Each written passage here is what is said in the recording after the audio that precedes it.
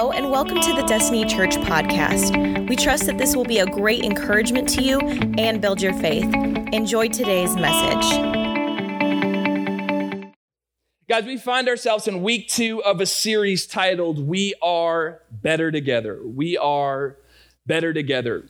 And as you look at the scriptures, you see there's this common theme of unity in the Gospels, but also in Paul's letters. It's everywhere we look. And so we just want to take some time over the next few weeks to communicate how important unity is to the body of believers, especially in a culture that becomes more and more fractured by the day. The scriptures continuously reveal that the Lord deeply desires Jesus followers to be united in thought and purpose, right?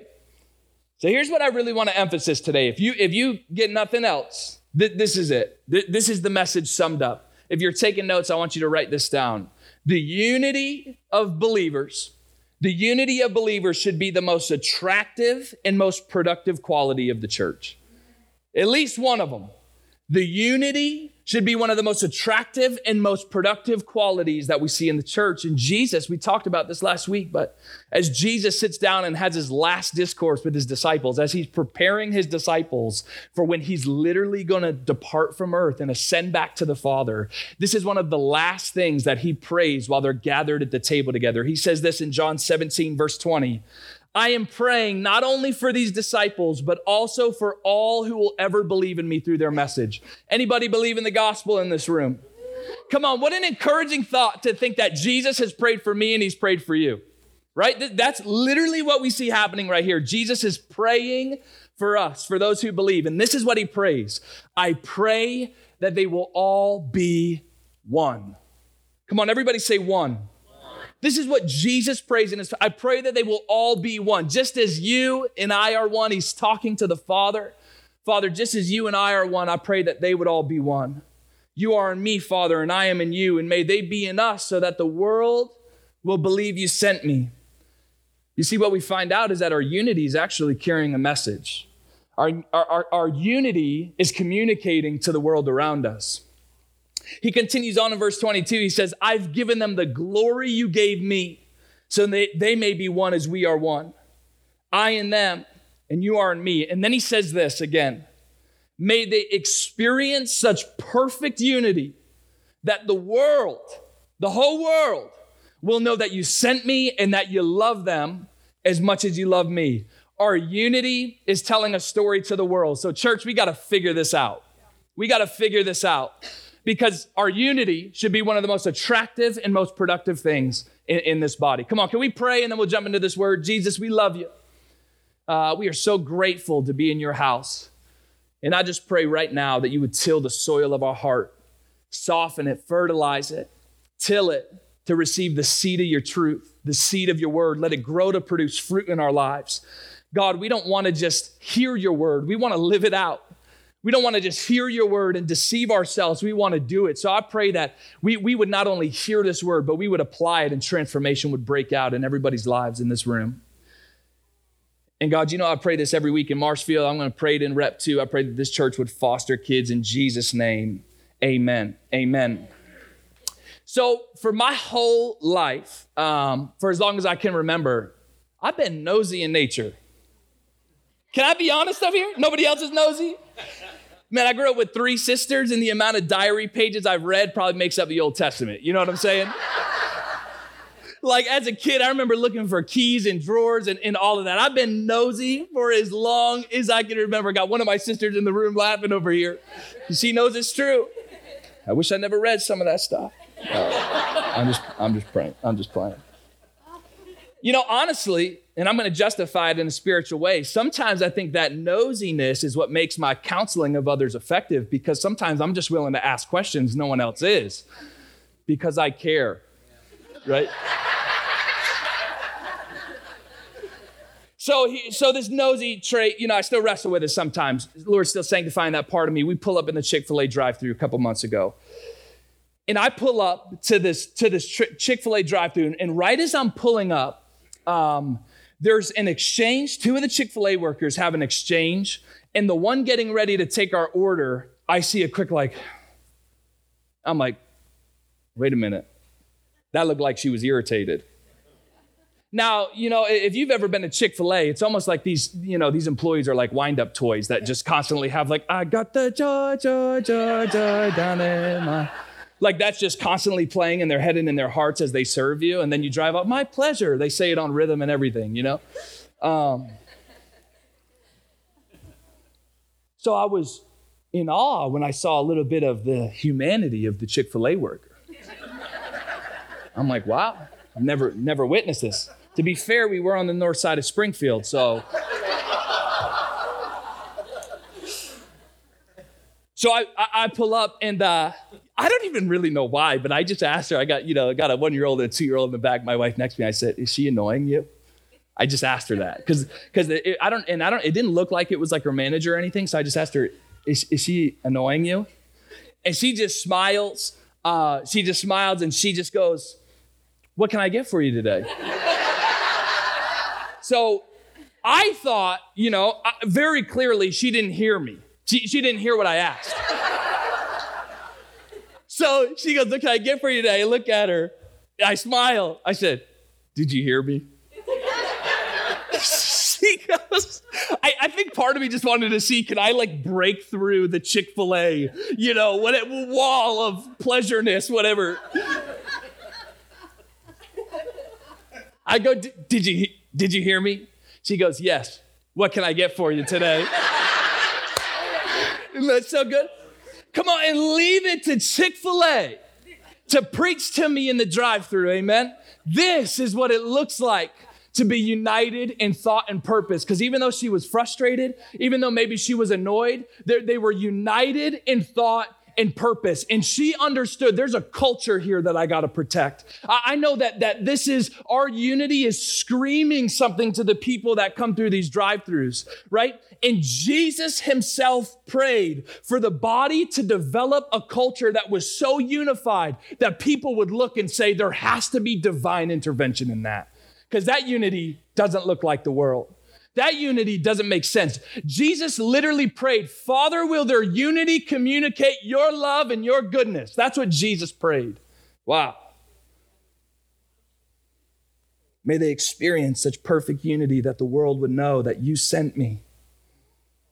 It's almost as if Jesus is saying, let their unity be so loud that it carries the gospel message without words. Wow. May the unity that the world know that you sent me and that you love them as much as you love me. And this is why in the beginning when I said our unity should be one of the most attractive characteristics of the church, that's why I said that, right?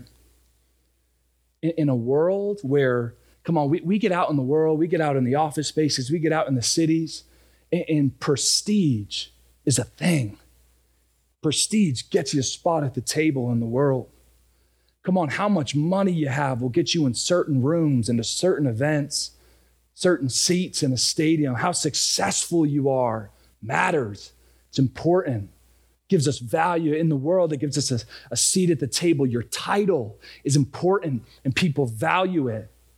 But what should be one of the most compelling parts of the church is that no matter where you are, where you come from, what you have, what you don't have, doesn't determine your ability to be a part of this body. The ground is level at the foot of the cross. Amen. The church needs to be a place where we collectively recognize, hey, you're broken. I'm broken. I need the same grace you need. Come on, welcome to the family, baby. We all got a seat at the table because of one man, one cross, one life. Amen.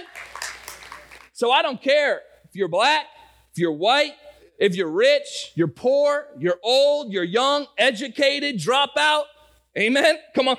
Convict, clear record. If you're in a wayward season or the best season of your life, this good news that Jesus saves is for everybody.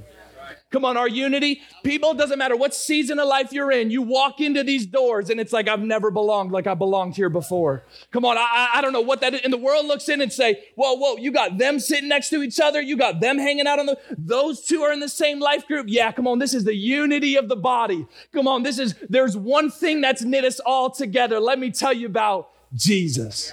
Amen?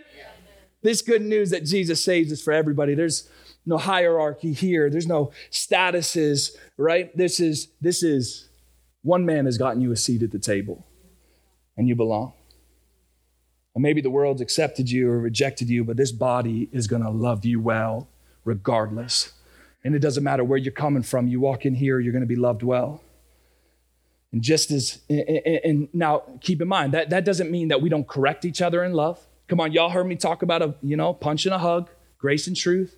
Jesus said the tough things because that's what love looks like. Sometimes love is saying, hey, don't walk off that cliff, that'll hurt, right? So, but just as often as we rebuke, as we correct, as we challenge one another, we need to encourage one another.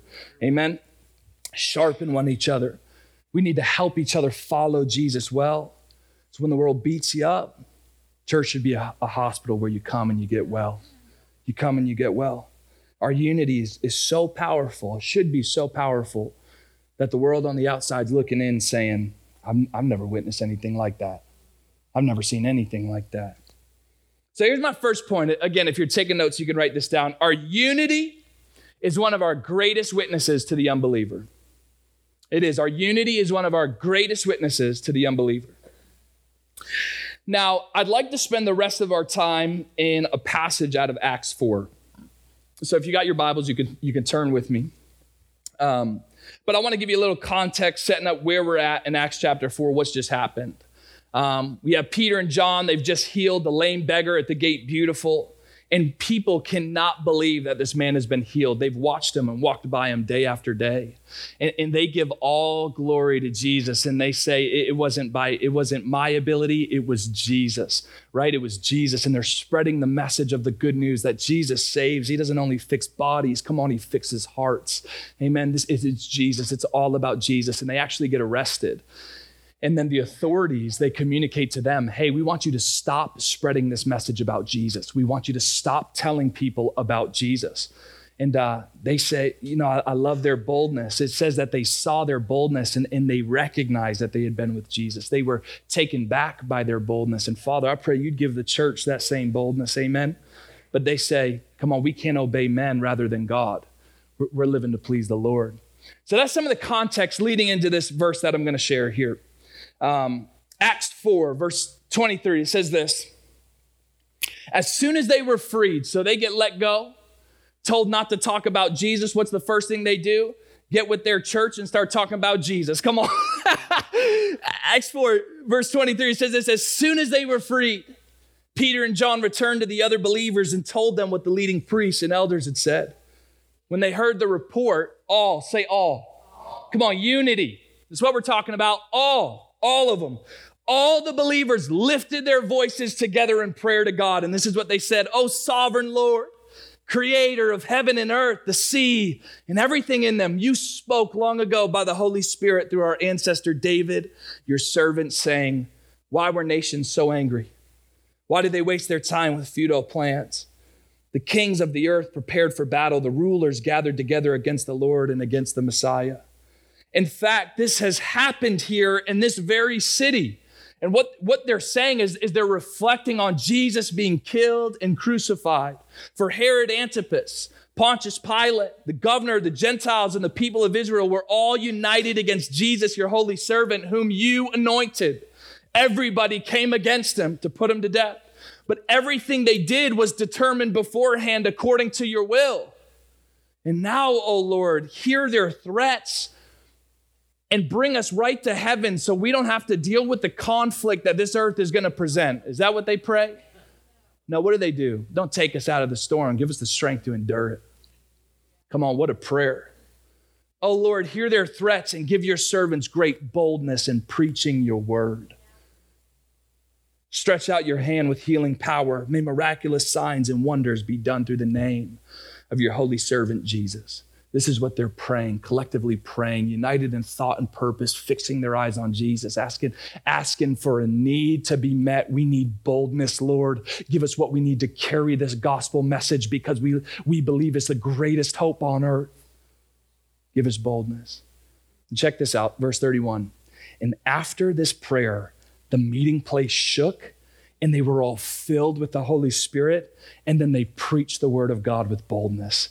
Come on, you can't tell me that God doesn't respond in a powerful way when the church is united, when the church comes together and prays, when the church collectively gets their eyes fixed on Jesus. Now, before I go to verse 32, because I want to read that too, again, we see this common theme throughout the scriptures that God moves powerfully through the unity of the church, through the unity of believers. Check this out, Matthew 18, 19 through 20. I also tell you this, if two of you agree here on earth concerning anything you ask, my Father in heaven will do it for you. Wow. For where two or three are gathered together as my followers, I'm there among them. Church, we got to understand when we come together, when we're unified, the presence of the Lord dwells within it. The presence of the Lord moves in powerful ways. When the church, this is why we come together and pray every week. This is why we bring our needs to the church and say, God, intervene on our behalf. Do what only you can do. Amen? 2 Corinthians 13:11, Paul writes, dear brothers and sisters, he's closing out his letter and he writes this, dear brothers and sisters, I close my letter with these last words. Here's his last words to the church in Corinth. Be joyful, grow to maturity, encourage each other, live in harmony, be unified, live in harmony and peace. And then it's as if God responds to their unity. God responds to them being unified, knit together in love. Then the God of love and peace will be with you.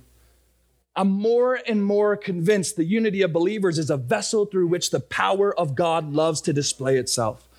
Come on, when the church is united, the power of God is activated. When believers come together united in thought and purpose of one accord and collectively fix their eyes on Jesus, it's fertile ground for the power of God to blossom in our lives. Come on, there's strength in numbers in the kingdom of heaven, and God loves to do powerful things in the body when the body commits itself to being united. But we talked last week. Didn't Pastor Jason bring an awesome word last week? Come on, love you, man. But he talked, it's going to take effort. It's going to take effort. It's going to take humbling ourselves. It's going to take denying ourselves. But oh man, is it worth it when the church can be united? So write this down. My second thought, second takeaway, if you haven't got it already. 2, God responds powerfully to our unity. He responds powerfully to our unity. And this is why, we pray as a nation. This is why we pray over our needs as a church. There's just something incredibly productive about the believers being unified and approaching the Lord. So I want to stay in Acts 4, but I want to move on to verse 32 because it'll lead me into my final point for the day. So after this, the place shakes. They're all filled with the Holy Spirit, and they receive divine boldness from the Lord. And then check this out. All the believers were united in heart and mind. Everyone say united. It's key that we see it. They were united. And they felt that what they owned was not their own, so they shared everything they had. And this is where I'm talking about. Not only should the unity of the church be the most attractive thing, or at least one of the most attractive things of the church, but also if God moves powerfully through our unity, and if unity causes generosity, causes the needs of the church to be met, not only is it the most attractive thing where people see our unity and they actually hear the gospel through our unity, they see the gospel through our unity, but also it's the most productive thing if God moves powerfully through our unity, amen. If all the needs of the church are met when the church is unified, it's got to be one of the most productive characteristics too. So check this out. What they owned was not their own, so they shared everything they had, and the apostles testified powerfully to the resurrection of the Lord Jesus. And God's great blessing was upon them all. How many of them? All. There were no needy people among them. Wow.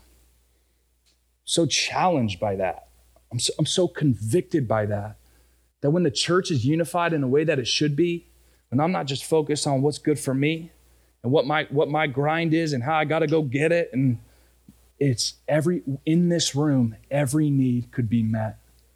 Man, if we would be united in thought and purpose. There were no needy people among them because those who own land or houses would sell them and bring the money to the apostles to give to those in need.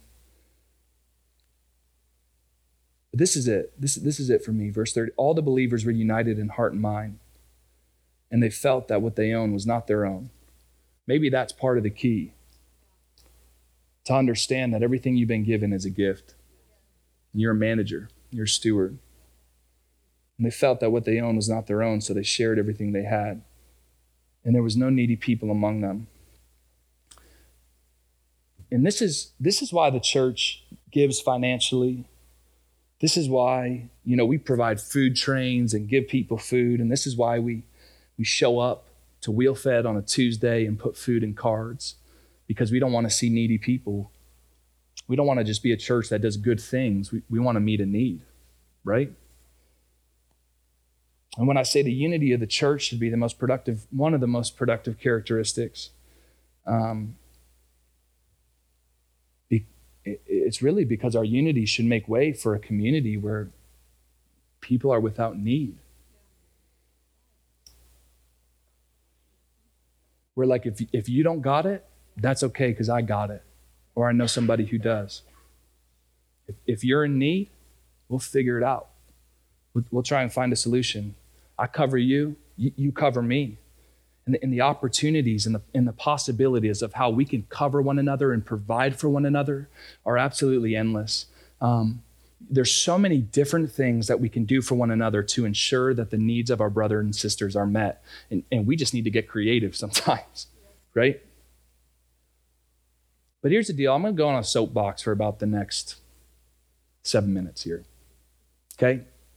Because I feel like the Lord's put something in my heart for Destiny Church. I know he's put it in Chad's heart for Destiny Church. And something I've been convicted of since I started overseeing the Marshfield campus, something the Lord has really challenged me with personally too, is, again, I don't want to be a church that just does good things. Man, it's great to go do this and it's great to go do that, but what are the needs in our community? How are we meeting the needs? Because it's good to do good things, but I believe that there's something extra significant about meeting needs. So I don't know about you, but I want to do something significant in the kingdom as a church. And there's been a verse that's been jacking with me.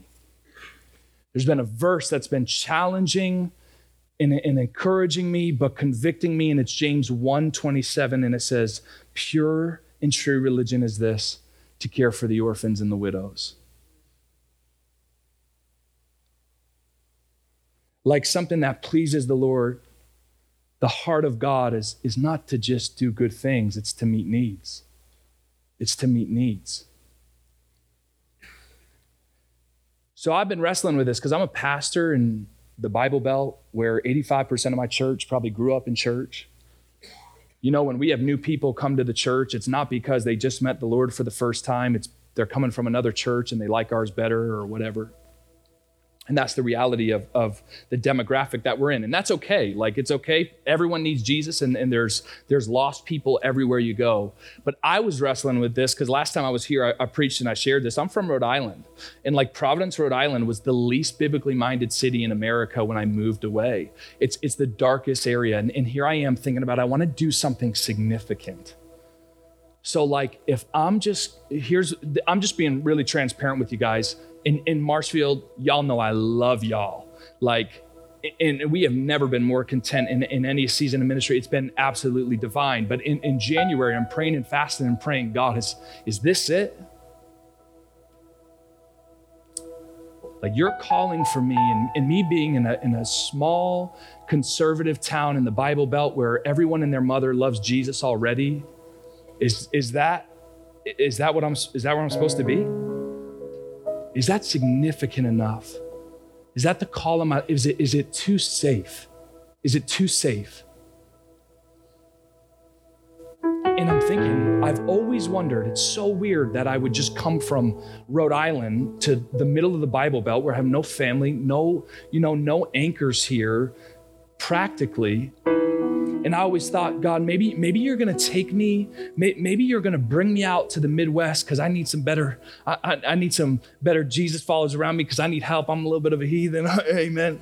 Come on. You got to sanctify some things in me. And maybe you're going to bring me out here, fill me up with light, and then you're going to bring me back into the darkness. And I'm praying, God, is that what it looks like? Am I supposed to go back there where people don't know Jesus? And at this time, we had just kind of started, Abigail and I had just kind of started getting involved with foster care a little bit. And I so specifically felt the Lord put in my heart, I'm not filling you with light to go put you into the dark. In fact, you're in the light now, and I want you to bring the darkness into it. Here I am, I want to do something significant. In the way that I lead my church, I want the church in Marshfield, but also Republic. Here it is. It's like bestowed on you now too, because I know it's in Chad's heart. We're in this safe little Bible Belt town. Y'all know Jesus.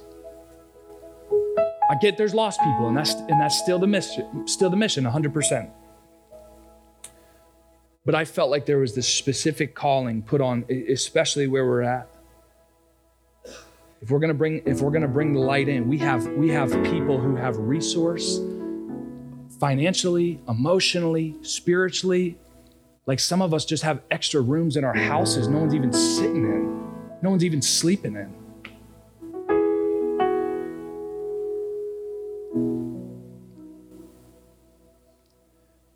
And there's kids everywhere, who have no one to care for them. Mom and dad are checked out. And we want to say it's the government's job. It's not the government's job. It's the church's job. And if the church would do its job, all these kids would be good. We would be a community without need. And I get there's other ways that every need in the church can be met. And I don't want to say this is the only thing, and I'm not trying to guilt trip you into doing this. But some of us, we need to be doing this. Some of us need to be doing this. There's kids with no one to love them, no one to feed them, no one to do anything for them. It's the government's job. We live in a nation that's willing to give you money to help, and the church is still not taking in kids. Why? I don't get it. Like sometimes, and again, if I'm being overly opinionated, I'm sorry if I get yelled at after this, but sometimes I feel like the church is more interested in yelling from Facebook, don't vote for so-and-so because they believe in abortion. Well, what if God had something more significant? What if he wanted to bring us in to being part of the solution rather than just a mouthpiece?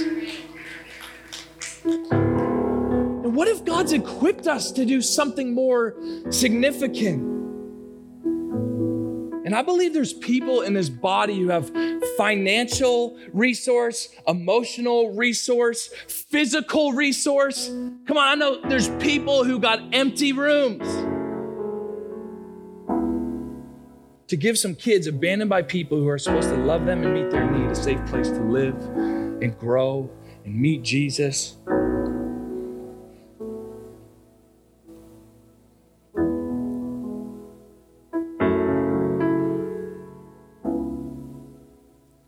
Read this verse in James, and it's so clear to me that the church has been called to care for the orphans and the widows. And are we doing our job?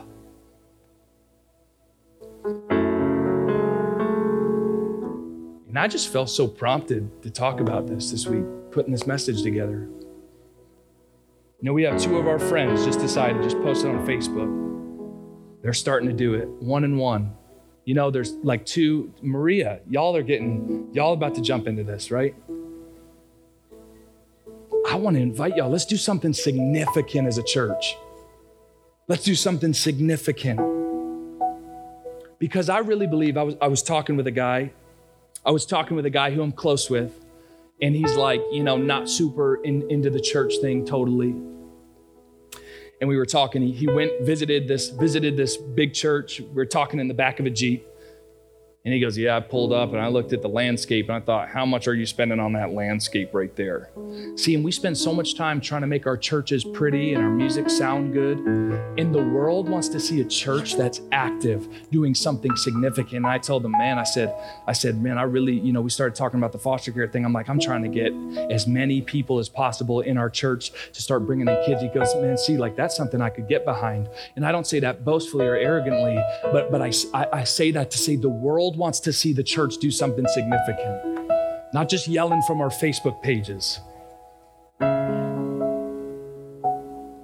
And here's the deal, y'all. Maybe you're in here, you never consider foster care. I never considered foster care. Abigail comes to me over quarantine and she says, hey, I want to get certified to be foster parents. I'm like, what? Like just jump into being a dad? Like I don't get to, grow with this thing? And if you guys don't know, my wife has a brain tumor. So it pushes up against her pituitary gland.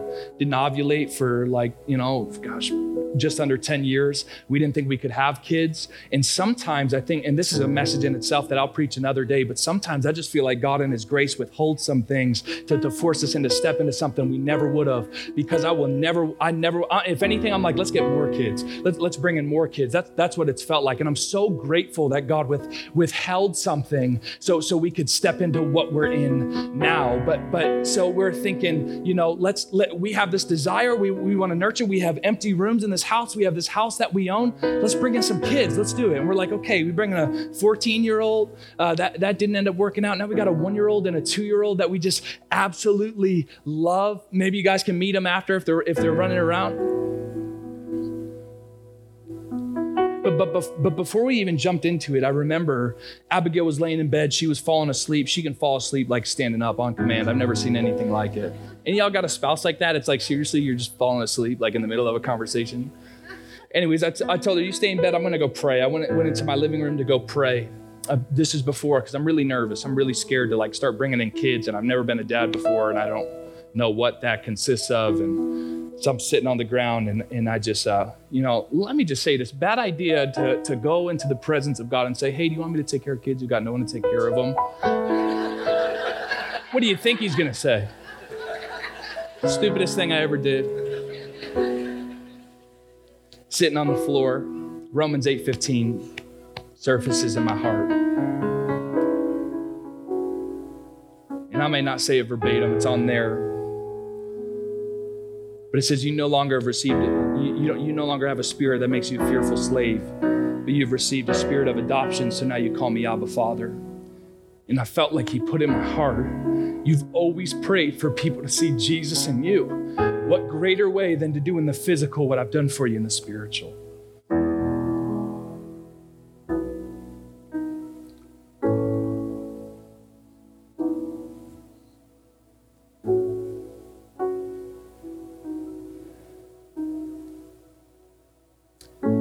I'm not saying it's not hard. I'm not saying it's not sacrificial. I'm not saying you won't get treated like dirt. We had kids jump out of windows and run away and the cops bring them back. Yeah, that's real. I'm not saying you won't get treated like dirt when it feels like you're laying down your life for this kid. And some of y'all got teenagers who are bio and you're like, yeah, amen. But in all those things, above all that, we've done a good amount of ministry together. To me, it feels like some of the most significant kingdom work we've ever done. And for something I never thought to do, it's been one of the greatest blessings for us. And I just know there's people in this body who are missing out on that. And I want to encourage you. I want to lovingly nudge you. I'm not judging you if you don't decide to do it. That's totally fine. But I'm just saying, maybe there's 3 people in here who you're supposed to. And if that's you, I got a sign-up sheet in the lobby after this. My wife will be there. Hey, James says, don't just hear the word, do the word. So I'd be foolish to come in here and say, we got to bring in kids, not give you some sort of avenue to get involved. Worship team, you guys can come. So I want to provide y'all an opportunity to sign up. And then we're going to have a training here November 29th. If you got your calendars, we're going to have a training here at the Retmo campus. Threw all this together because I knew I was preaching. I said, oh yeah, we're just going to come slap this all over. You watching online? November 29th. Be here.